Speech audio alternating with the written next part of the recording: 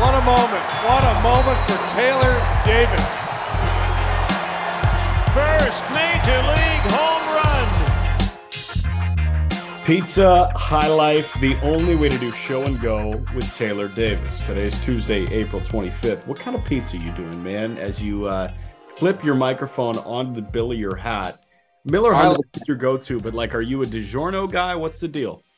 I didn't want to be chewing into the mic. I figured it'd be better if I moved the mic from my neck to the hat. Figured you get a little less chewing out of that. Yeah, we all know I'm a High Life guy. Miller, we're here. Just saying. We're here. We got spots.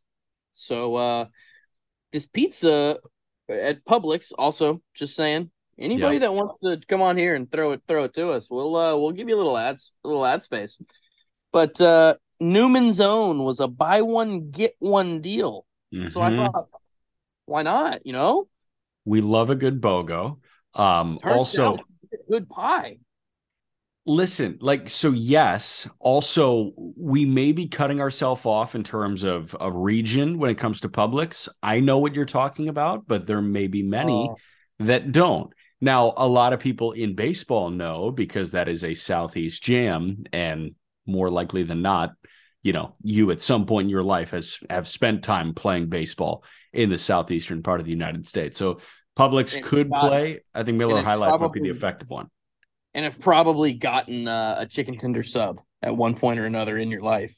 Yeah. If you have been to Publix. So I haven't, but I've heard excellent things, obviously. Wow. Yeah, it is. I mean, it's one of the better subs in America. And I say that as a proud, chunky man. It is a good sub. I'm a larger man, probably for my size. And I very much enjoy a good chicken tender sub from Publix. So we're going to talk NL bounce back at some point in this episode, but I do want to stick on that for a moment because when I first met you, when we sat down, had a coffee and just talked ball, you told me, how did you describe it? You are the most athletic non-athletic person or the least athletic? I'm the most athletic. I'm the most athletic, unathletic person you've ever met. Okay, so what goes into being the most athletic, unathletic person you've ever met? I assume unathletic, you don't necessarily pass the eye test when it comes to pro ball player, but you make up for it in flexibility, durability. Are you a lifter? Do you sneaky put up weight? I sneaky don't put up weight. Yeah, that's where we were going with this. Yeah, I am really good. I'm the best backyard athlete of all time. If it's within 30 yards, if it's a tailgate type deal, you go ahead and take your boy.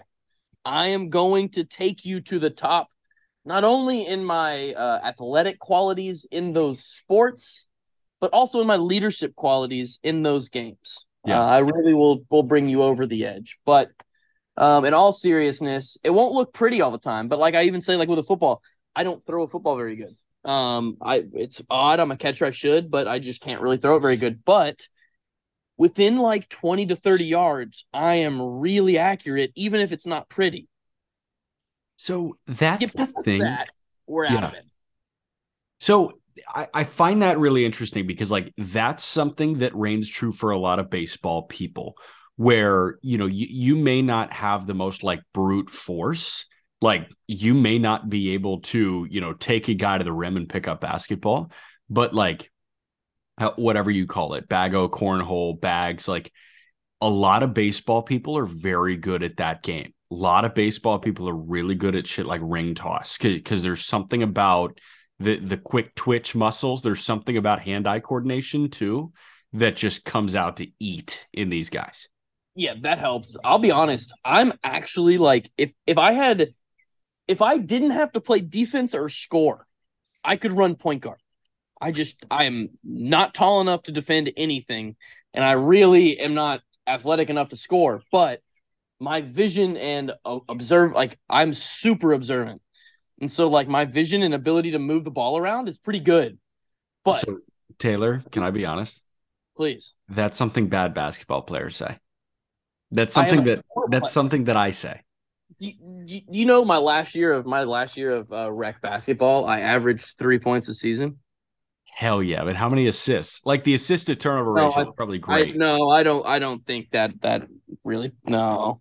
I probably had more assists than I did minutes, if that helps. Okay. Yeah, where that was never my thing, for sure. Got it. All right. Yeah, you just couldn't put the rock in the bucket. And I understand, but we'll talk about some guys. I think you know some of these guys decently well that we're going to talk about here. NL bounce back. We've talked about Kris Bryant before, and I know you know KB. Soler, I'm sure you've crossed paths with a good bit. You guys come up together? Yeah. Gotcha. Absolutely. I played with Soler quite a bit. And then Castellanos, did you ever cross paths with Castellanos? In Chicago. Okay, how about that, man? And then, other guys, we're talking Jorge Soler, Nick Castellanos, Jesse Winker, Cody Bellinger, Tyler O'Neill, Jonathan India, Ketel Marte, and Kris Bryant. And I know how highly you view Jonathan India as well, but I'm excited to break into this group, man, because last time we did bounce backs, we took a break to do, the Tatis thing and the steroid conversation. And if you haven't listened to that, go listen to it, because I think it's a very level-headed approach from Taylor when it comes to viewing something that is, deemed the ultimate smudge on a baseball player's resume. But, we talked about guys that were dealing with injury issues last year, like a Brandon Lau, who looks great right now. You highlighted that. It's like, yes, this guy's going to bounce all the way back here because it's just a health thing. But, then we talked about a guy like Yohan Moncada, super talented, health thing. Lucas Giolito, it's an entirely different conversation there. Javi Baez, we talked about that. But, this one, I feel like we're talking about a lot of guys where exactly what to look for in them, and we just didn't get it last year. And let's start with Soler, because this guy, you could call him a late bloomer. He came up with the Cubs. He never really achieved his true potential with the Cubs. But then he hit 48 homers in Kansas City one year, and then was a World Series MVP in Atlanta in 21. And then he signs this big deal with Miami and is hurt. And it's just nothing. But we're starting to see Jorge Soler come back this year. Feels like Soler kind of knows the player that he wants to be. You think he fully bounces back? I don't know if he fully bounces back or not. I think that the playoffs are very indicative of what I'm about to say, but I think Soler is one of those guys that needs something on the line for him to perform like that. Even him going to Kansas City, it was a 1-for-1 for Wade Davis. That was a big deal for both teams. Yeah. So I don't think Soler ever lived up to his ceiling. But what I do think he did is, I think that he made his value. I think he signed a $25 million deal, something around there when he initially signed, and I think he made that value back. I think he's a really talented player. I just think it depends what his guys around him, how this team is doing. I think if it's a bad Miami team, there's a better chance we see a bad Jorge Soler. If there's a better Miami team, I think there's a better chance we see a better Jorge Soler. Interesting. Okay, I'm looking at what he did, in Kansas City. He actually has the most years logged in Kansas City, but, 101 games with the Cubs in 2015, 10 homers, a bunch of punch outs. He had a 720 OPS.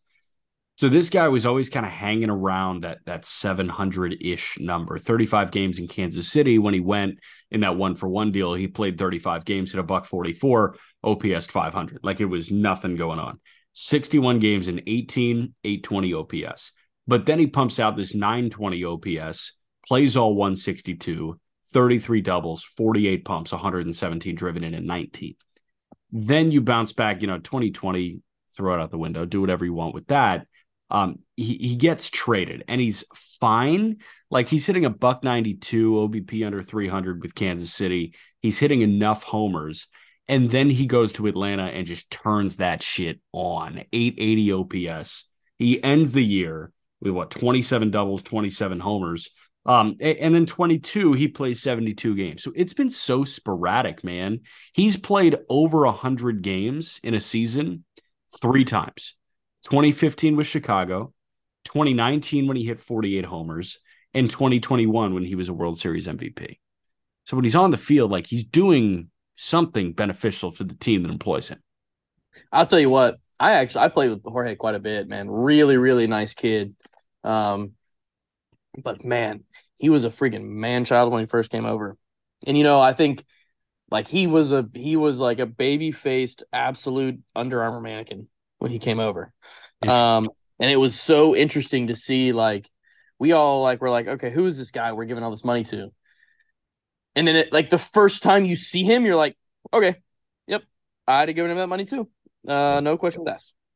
And he does a lot of stuff right, man. He's a good player. He's an underrated player. And like I said, he's one of those guys, I think we've talked about we need to do this kind of episode, but he's like that David Freese. He's a good player. He's a guy that's an average player for you during the season. But when you need him, he's there. He hits the homer. He just happens to be up. He does the right stuff. Yeah, I love that. All right, next guy for you, Nick Castellanos. And Castellanos, Phillies bag getter. He got it, and he was a liability last year, like a 600 OPS. One of the worst defensive corner outfielders in the game, according to the metrics. We've seen this guy be super successful, and we saw it in Cincinnati. And I think that the baseball fan, the perception of Castellanos was, hey, like that guy was perfect for Great American Ballpark. He hits free agency. Like, why not just talk extension with Cincinnati? I hear that, but also like he wasn't going to win. He's on the other side of 30. You're not going to win a bunch of games. You're not going to be playing in the postseason in Cincinnati for the duration of that deal. He got his bag. He stunk. Do you think in year 2, he looks like the Nick Castellanos of old, whether you view that as the Tiger or the Cub for that half season or the Red?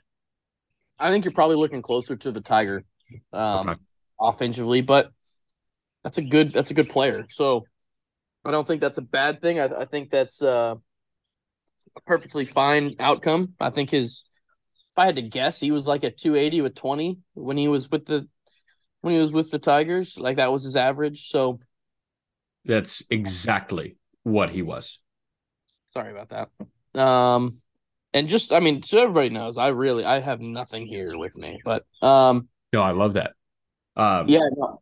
So like my take there is I think that's what you're looking at. And then as far as the defense goes, I think they kind of figured out, as everybody's been shown now, that they're shifting him to where he can make all those plays that he's actually very capable of making.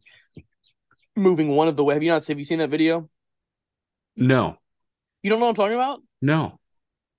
Wow. Somebody, I don't know if it was on TikTok, and maybe this is not true. I guess I didn't look it up. I just took it as true. Somebody posted a video, and it showed that obviously Nick Castellanos was a poor defender last year, but it showed that there was one area where he was actually really talented, and it was coming into his left. I think it was into his left. So just playing right center. Yes. That's so interesting. Yeah. So I thought that was cool. So I'm interested to see, because look, if he's not a top 3 worst defender in baseball last year, we're not talking about him being a bounce back guy. He had another good year. You think so? He was a 690 OPS. He had 263, 136 games. He had 13 bombs. I love that point. He gets back over 20. He'll get back over 20. Yeah, that's my thought too, man. And this guy so far, 23 games, he's hitting 310. He's got 10 doubles so far. The homers aren't there, but this guy sprays the ball all over the ballpark, and he lifts, which is really not bicep curl lifts, but he lifts the baseball.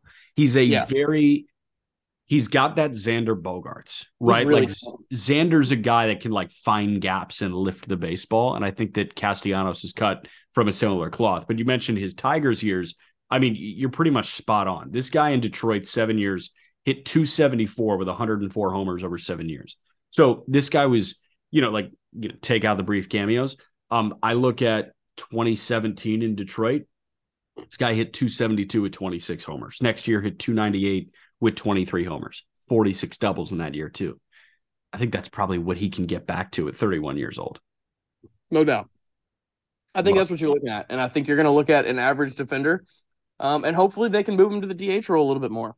Let's get Nick there.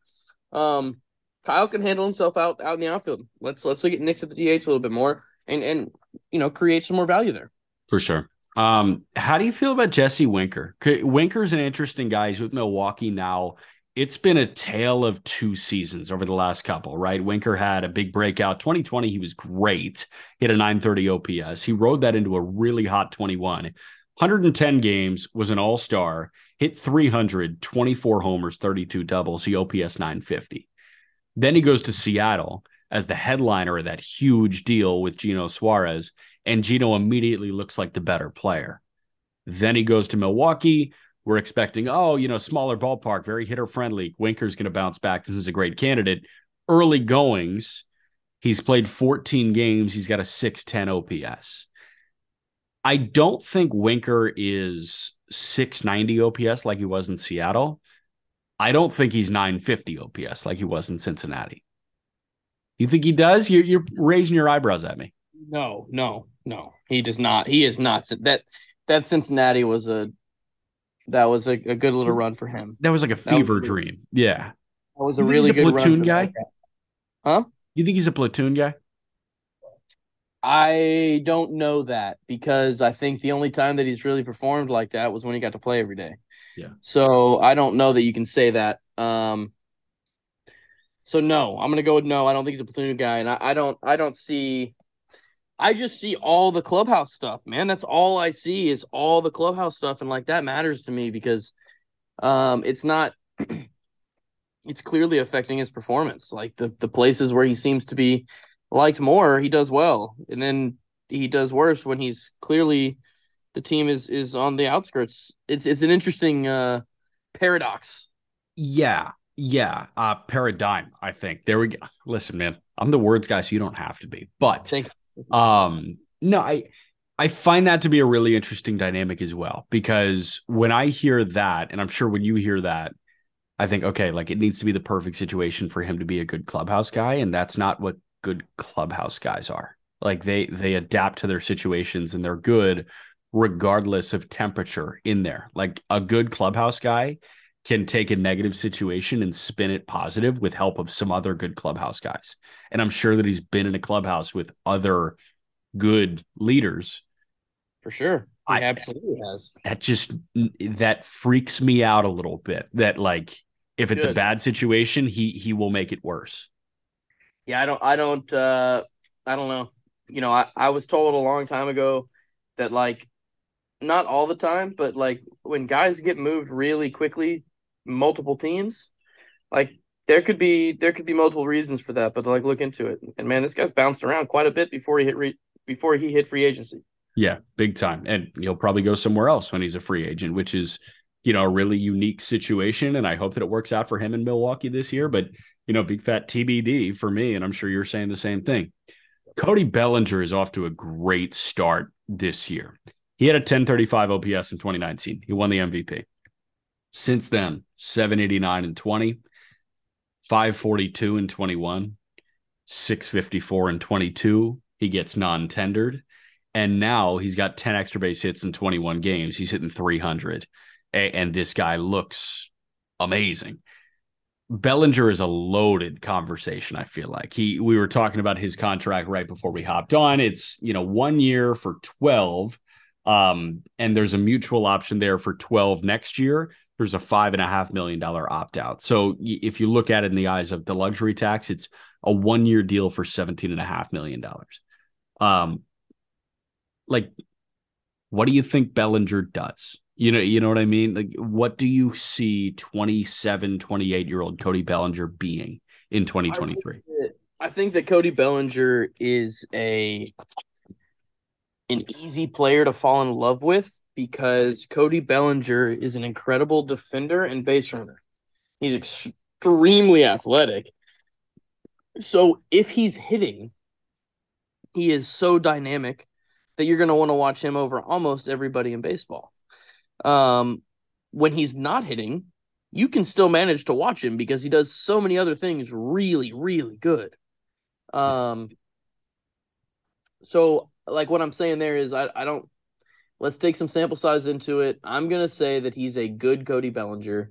I think he's better than the 210 Cody Bellinger, but I think he's not the MVP Cody Bellinger. Yeah, we're just slapping him in between, and I get it, like totally do.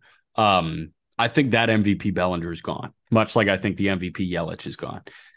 Oh yeah, I've got like a super soft spot for Christian Yelich just because that 2018-2019 stretch was so stupidly fun to watch. I think that Yelich can recapture some of that magic. It's fleeting. I thought Bellinger's magic was gone, and here it is back. So I almost, if I were to see a 5-game stretch from Yelich, yeah, you wince when I say back, and I agree. I don't think it is. I think I'm. Yeah. It's because I think I wince when you say back, because what he's doing right now through this stretch, as good as it's been, was not as good as his MVP year. Right. Through a full season. Right.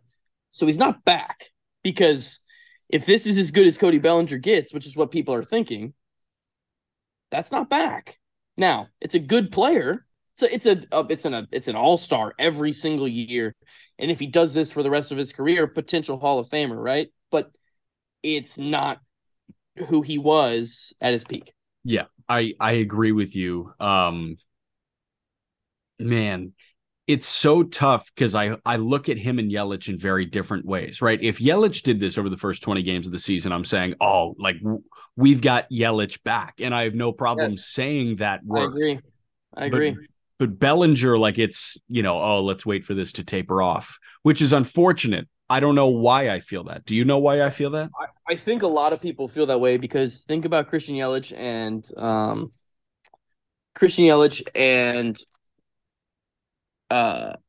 Cody Bellinger. One has a relatively old school swing in Christian Yelich. One has a relatively new school swing in Cody Bellinger.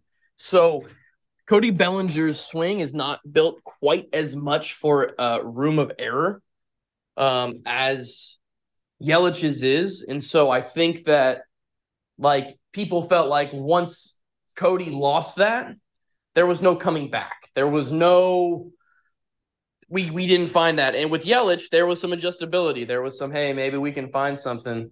But I think the reality of the situation is, like we talked about, I think Cody's an incredible athlete. I mean, I think Christian at his prime, you talk to guys that were around Christian Yelich when he was in Miami, like he was a freak athletically.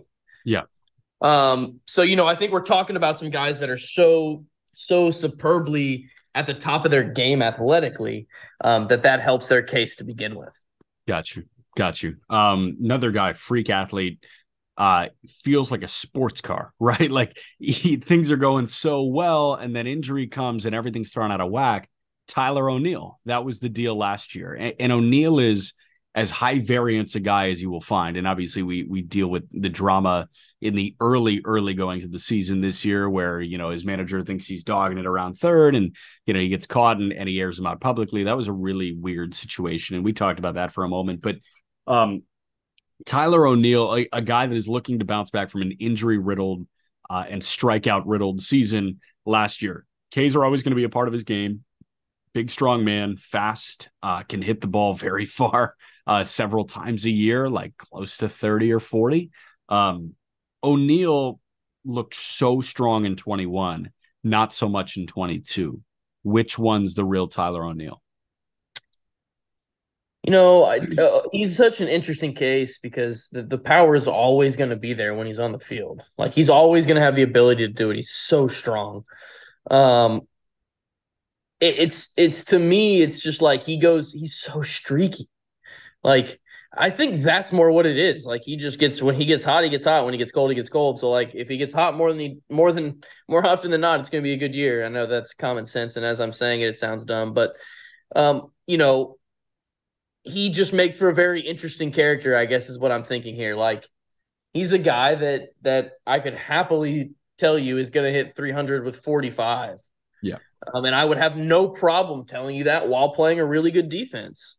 But I'd also not be opposed to telling you that he's going to hit 197 with 35 and he's going to play a really good defense. That's the thing. Like, I think that, once again, he's another one of those guys that continues to hold his value because of his defensive abilities. and his power. Like his defense and his power can he's a little Joey Gallo-ish.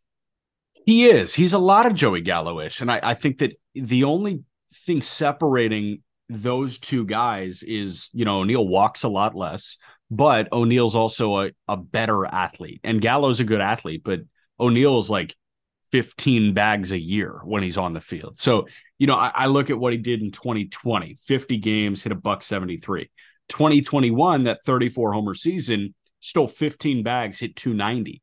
But then the next year, he hits 230 and hits 14 homers. Granted, like 30 fewer games, but drift still counts.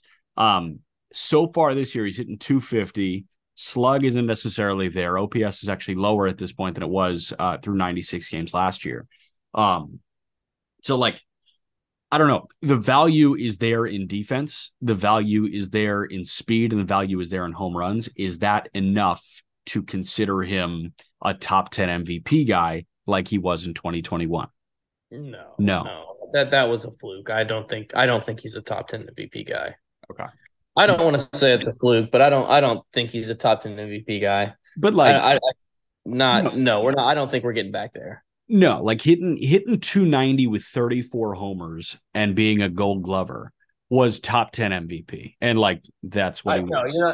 I don't see that again. No, got you. But okay. I told you, and I do believe, like, I don't think that's an outcome. But if I ran a scenario 1,000 times, without question, that is coming up a couple times for sure. So, he is that talented. But no, I don't think we're getting that guy. Got you, because it requires, like a marathon, right? It requires you pacing yourself through 162, and that doesn't really feel like a guy that paces himself through 162.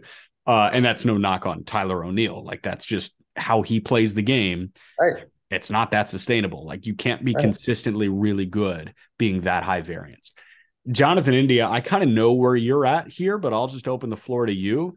Rookie of the year in 21, injury laden in 22. He's healthy again. You think he's back? I'm going to give him a little bit of the winner. I think he's going to have a good year. I think he's going to be a good player. I think if the Reds are good, like, they have the potential to be decent. I think if the Reds are good, then he's better. Okay. But I think you see I don't know that you see rookie of the year, but like, I could happily see it'll either be a 250 with more homers or a 275 with slightly fewer. That's what I see. Something around there. Okay. So he was 270, 21 homers, 12 for 15 in the stolen base department his rookie year. Last year, he was 250, 10 homers. So the power was sapped, right? The slugging was down about 100 points. You think that he's closer to a 450 slug guy than he is a 350 slug guy? Yeah, I'd say, honestly, meet in the middle. Like, I think that 270 with 20 is where you're looking at. I think I'd be happy at 270 with 15, like 275 with 15. I think that would be like a sweet spot where if he could do that every single year of his career for the Reds, like he's every year he's a top 10 second baseman doing that. And he's an on-base guy too, man. Like, right. He's going to walk, he's going to swipe some bags.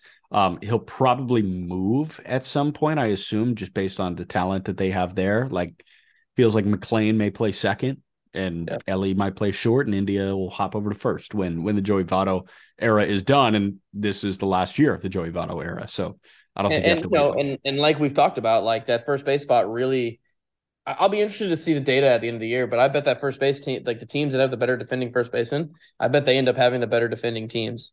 If I had to guess at the end of the year. So you like what the Padres are doing with Cronenworth? Absolutely. That's a great defensive second baseman putting it first. So here's where my take on that would be. Like, I am good with that.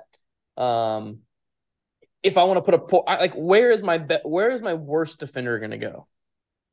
So if my worst defender is going to go at second base, I'm just going to shift my shortstop one step closer to the second base if I need to, or I'm going to shift my first baseman who's superbly athletic. I'm going to move him a little bit towards first, give him that benefit of the doubt, or move him towards second. Give him that benefit of the doubt to help him. Plus, I'm going to get more action at first base as far as just overall plays goes. So I kind of open up a spot at second base there, right? As long as somebody can turn double play. I think that might kind of be the thought. Traditionally thinking, it's first base where you put your worst defender, right? Like that's been the idea in baseball for a long time. But I think you're saying that, maybe they're best elsewhere. If you were filling out a lineup card and you could like hand pick where the crappiest defender went, do you want it at first, second, left? Like, where are you thinking? Probably the shortest part. If the field had a short part of the outfield, I'm going to put them in that side of the outfield. Okay. And if we're talking about somebody that is just like should never play again, I would just tell them to go stand at the warning track. We'll deal with singles. Just don't let anything get over your head. Or I would do the exact opposite. And I would tell them to play basically a deep shortstop. And I would say, don't let any singles fall. If it's over your head, just throw the ball to third base. Yeah. So now, like, I'm not throwing Giancarlo Stanton under the bus because I think Stanton has a hose and like he can play a serviceable right field, but that's a DH, right? That the Yankees are putting in the outfield. Short porch and right, they're having him play right, and it's stand on the warning track, come in on everything, show that hose off, and nothing's going to beat you over your head. And it's the same thing they're doing with Castellanos in Philly. Put him back so he has to come forward for the baseball. Yeah. So yeah, I mean, I think that's kind of the play, and it's also has to do with the fact that you should get less opportunities, right? Like, if we're hitting less than 50% of our balls to the outfield, and there's 3 of us, then we're gonna have less opportunities somewhere. Right. That makes sense to me. All right. Ketel Marte. We've got 2 more. Ketel Marte in Arizona signed a big extension and was really underwhelming last year. But his career has been a tale of 2 Ketel Martes. Like we've seen an insane athlete and an insane baseball talent at certain points. We've also seen a guy that, looks like that is just a massive overpay. Unfortunately, last year looked like the overpay. Beginning of this year looked like the overpay. Ketel Marte financially is strapped into being part of the future of the Arizona Diamondbacks. Do you think that this guy can be an important piece of the future of the Arizona Diamondbacks? Oh, yeah. I think he's the middle of the order bat that he was. I think he's a guy that absolutely gets back to where he was. He's one of the like freakiest athletes in baseball. Like he is so strong and fast and just gifted athletically. Sneaky big kid too. Like he's big. He's a big guy. So like I look for him to be the best player on that team. Like he should be. You think so? Like even in the era of Corbin Carroll and Gabriel Moreno, you think Marte could like be this year? I think in 2023 that Ketel Marte should be the best player on that team. Cool. Moving forward, like 24, do you think that's when Carroll takes over, or do you think that Marte has a couple of years? I think it's some form. I'll be honest with you. Like, I'm not giving up on Alek Thomas either. No, I think Alek Thomas is sneaky. That athleticism is special. So, like, I don't want to give up there. I don't want to say – what I'm getting at is I don't want to say assuredly that it's going to be Carroll, because I still think there's a chance that Alek Thomas is the guy that everybody thinks Corbin Carroll is. Wow. All right, that's high praise. I really like Alek Thomas. I think that he can be a really good big leaguer. I do think that Carroll is much better, but you see like the athleticism in Alek Thomas, and I see it too. Like, dude, he hits the ball hard, like sneaky hard. Yeah. Like that's where I say, like, I don't think that we're talking about a guy that you have to limit to be a singles and running guy, which is, I feel like, what everybody thinks of Alek Thomas. For sure. And I just don't think he has to be that. I think he can hit homers. Now, the ceilings the same? Probably not. I think Corbin Carroll's ceiling is probably slightly higher. Yeah. I think Corbin Carroll is looking at potentially being a 300 plus with 30 plus and 40 bags, which is crazy. Yeah. Which is psycho. But like, and I don't see that out of Alek Thomas, but if you told me that Alek Thomas was a 290 with 25 and he was playing the best defensive center field in baseball, I wouldn't be shocked. Interesting. Okay.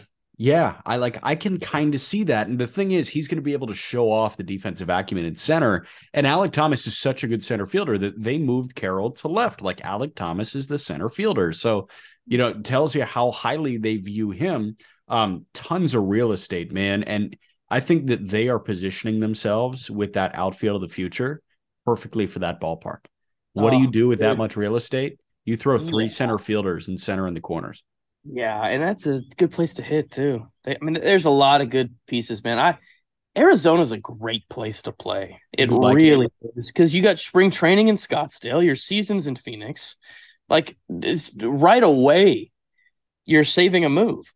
That is +1 to begin with. And the vibes are excellent in Arizona.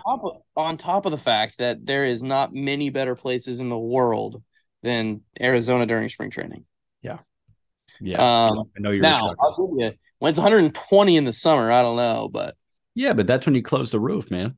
When you close the roof, you got the AC. You're in the show. Turn the AC up. You're chilling. You got the money to do it. Little high life pace. I love it. All right. Last one for you is a guy that you know really well in Kris Bryant. 31 years old. He signed 7 years, 182 ahead of last year. Injuries like that just cost him. He played 42 games last year, and he was awesome. He had an 850 OPS. We've seen a Rookie of the Year. We've seen an MVP. We've seen a World Series championship. I want to just open the floor to you. Kris Bryant, what do you think, 31-year-old moving on looks like? I think if we do this podcast 2 days earlier, I have a different statement that I'm about to make. Okay. I think that a lot of Kris Bryant's injuries have been, I don't want to call them like random, but I don't think they're things that are necessarily recurring other than the lower back. The lower back has been something his whole career. If I'm not mistaken, that has kind of been the thing. And that scares me a little bit because I don't know that he'll be on the field. But I'll stand by, if he's on the field, he's built for Coors Field. I truly believe that. I believe that as much as anybody has ever been built for that stadium, he is. I think that he is truly the guy to put in the middle. I've said that from the first time I watched him swing. So I think that if he's on the field, he's your best player. The back, man, that freaks me out just because he's so tall. Yeah, it's the Yelich thing, right? Like Yelich has had nagging lower back issues, and that's the thing that has done Yelich in. It's not, like the freak. It was a broken jaw in 19 that sidelined Yelich. Like that's not what's going on there. It's the back because he's a big athletic dude that needs the back in his swing. Like Kris Bryant is a big athletic dude that needs his lower back to help him on a daily basis. Good news is he is back in the lineup. So, like, it's not sidelining him for a long time, but he didn't go on the disabled list? He didn't go on the IL, but good. It is something to monitor, though. You know what I mean? Especially if it keeps on flaring up.